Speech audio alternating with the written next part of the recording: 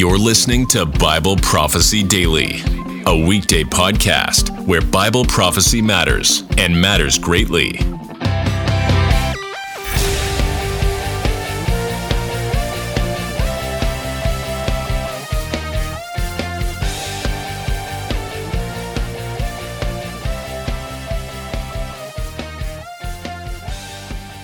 This is Bible teacher Nelson Walters, and today we're going to look at the real reason that the USA isn't found in Bible prophecy. And you are going to be surprised. The answer is we've been looking at prophecy all wrong, and that includes myself, at least historically.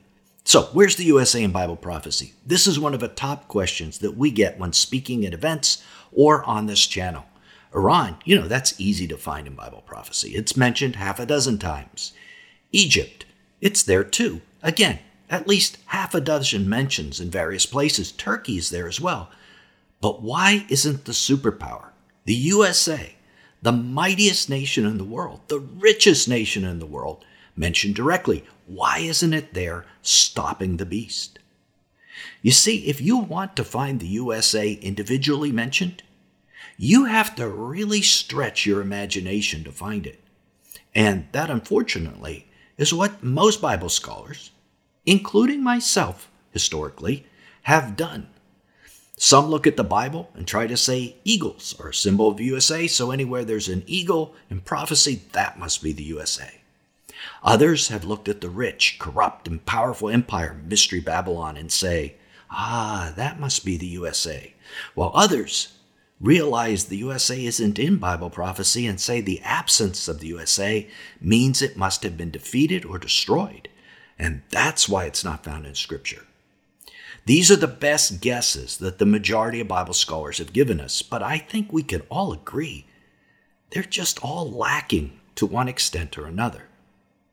So today we're looking at a fourth alternative, one that is clearly explained in Scripture.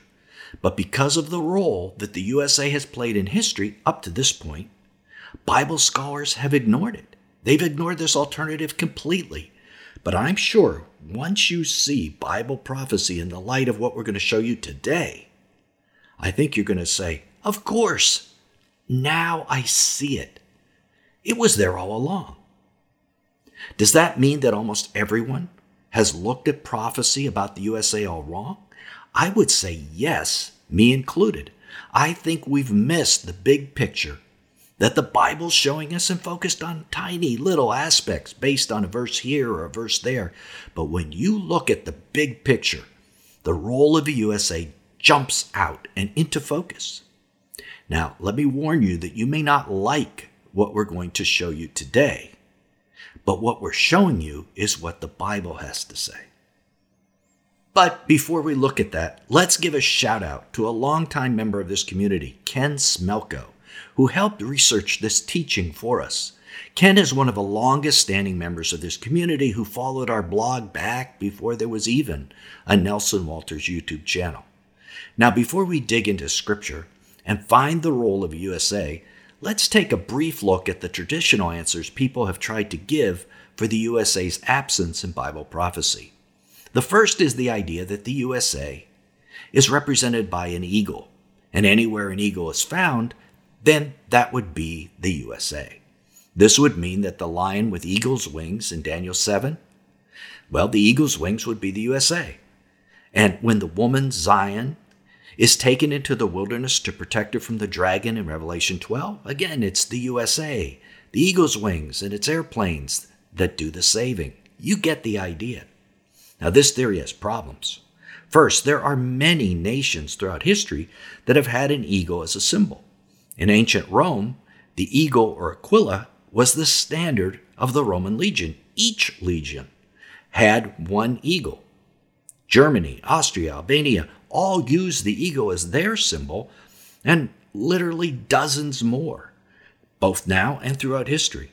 And second, and much more important than that, is what the Bible says about an eagle. How does the Bible interpret an eagle? In Jeremiah 4, 7, and 13, both the lion and eagles are mentioned. Listen to this. A lion has gone up from his thicket, and a destroyer of nations has set out. His horses are swifter than eagles. This refers to Babylon. Doesn't it make much more sense that the lion with eagle's wings is Babylon, which the Bible identifies in this way? And even God identifies himself as carrying Israel on eagle's wings in Exodus 19:4. You yourselves have seen what I did to the Egyptians and how I bore you on eagle's wings and brought you to myself. Isn't it more likely then that what Revelation 12 is discussing when Zion is carried to safety on eagle's wings isn't the USA, but it's God? So I think we could just scratch the whole USA equals eagle idea from our list. What about Mystery Babylon, the great and corrupt end-time empire?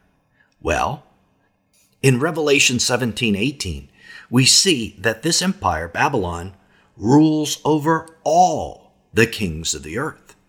Does the USA rule over all the nations? Is it ruling over Russia, over China, or even over Iran? Babylon is important to our answer today, but it isn't the USA. What about the USA being destroyed or defeated? Well, there's no way to know, is there? The destruction of the USA isn't mentioned in the Bible, but its defeat kind of is. And this is the clue we need to unravel. You see, in the end times, Middle East nations are mentioned by name, but not other nations.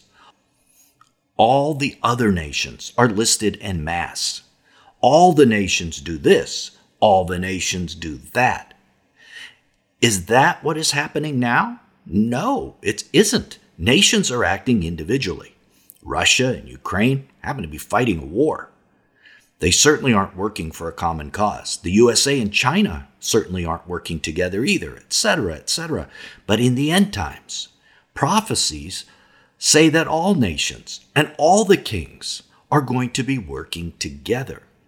Let's look at some of these prophecies. The primary reference is in Psalm 2, 1-3.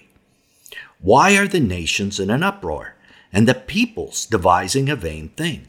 The kings of the earth take their stand, and the rulers take counsel together against the Lord and against his anointed, which means the Messiah, saying, let us tear their fetters apart and cast away their cords from us. So this famous passage shows all the nations in an uproar, all the kings of the earth taking a stand against the Father and against the Son. And the rulers, who might be leaders of industry and banking in today's world, we're told that they take counsel together. Some translations even say they conspire together. So this passage, which is quoted in Revelation 11 at the seventh trumpet, by the way, in addition to be found in Psalm 2, demonstrates that at the beginning of the end times, all the nations will be in unison against Jesus and against the Father. This recent video on Psalm 2 on the Nelson Walters channel gives you a whole lot more information on this passage. If you're watching this on video, there is a link down in the description if you want to check it out. If the USA is still in existence at that point, which it likely will they be part of this? Oh yes, I think they will. It's all the kings, all the rulers, all the Gentile nations, and the USA is going to be part of this. I think this is the major reason that Bible scholars, even me, have traditionally failed to see the USA in prophecies like this one and others that we're going to present in this teaching. Most of us were raised to love the USA, to be proud that we were the greatest mission-sending nation of all time. The nation thought of as the protector of the free world. That more than 50% of a nation at one time attended church and called themselves Christians. It was a nation of moral laws and moral people for the most part. God blessed this nation with economic and military strength and wisdom that caused it to be a nation of compassion and generosity. That is the nation those of us who are my age usually think of when we think of the USA. That is what makes it hard for Bible scholars who are my age to think about the USA joining the other nations and taking a stand against God and against Jesus. But that is exactly what the Bible says will happen. All the kings and rulers will join together and take their stand. So this means the USA isn't the country that it used to be. And you could see this decay of the USA from the nation most of us have imagined it was all around us. In 1963, the murder of this president changed the political trajectory of all presidents since then. In 1972, this president took the USA off the gold standard so that when the dollar does crash, it will be worth little or nothing. In 1973, this Supreme Court decision changed the spiritual nature of the nation. And of course, this other Supreme Court decision did as well. In combination, they have put the USA in conflict with God's laws and God's precepts. Think of how the media has been used in recent years to pervert national morality. Is the USA any more moral or better than the other nations at this point? I don't think we can say that it is anymore, if it ever was. So that is the reason that Bible scholars, myself included, have missed what the Bible is saying about the end times for so long. The reason is wanting to preserve the wholesome one nation under God that they have looked upon the USA as being. They've imagined it as one of the good guys, the sheep nations, as opposed to a goat nation. But just take that view out of the equation. Look at it as being run by a deep state, controlled by central bankers, hoping for a global totalitarian system, one that censors what you and I can say, one that locks us down in total lockstep with the other nations. In fact, it is the one driving many of these things. The World Health Organization Pandemic Preparedness Treaty was written by the USA's administration after all. Think of it that way, and it becomes much, much easier to view it as part of all the nations in various Bible passages, not as standing against them, but being part of them. So let's get back to Psalm 2. We learned from this passage that all the nations, and by that it means all the Gentile peoples, and the Gentile people groups are enraged or angry. Well, who made them angry? Most likely propaganda from the media. 2 consecutive generations have endured a message that was anti-God at its core, and that the kings of the earth are about to take their stand against the Almighty and His Messiah in concert with the rulers of the earth, who are the corporate overlords and central bankers, who really run things. Where will this happen? Where do all the nations, and I mean all the nations, come together to make decisions like this? Yes, at the United Nations. The name says it all. In September 2024, they're planning to come together in a summit for the future, which they call a once-in-a-lifetime event. Sounds pretty big. Where they, in their own words, said they will change the UN Charter and the way the world is governed. Where they say in their own words that they will give the power of world law to issues like climate change and gender identity. It sounds a lot like a loss of national sovereignty and individual nations joining together in a covenant with the many.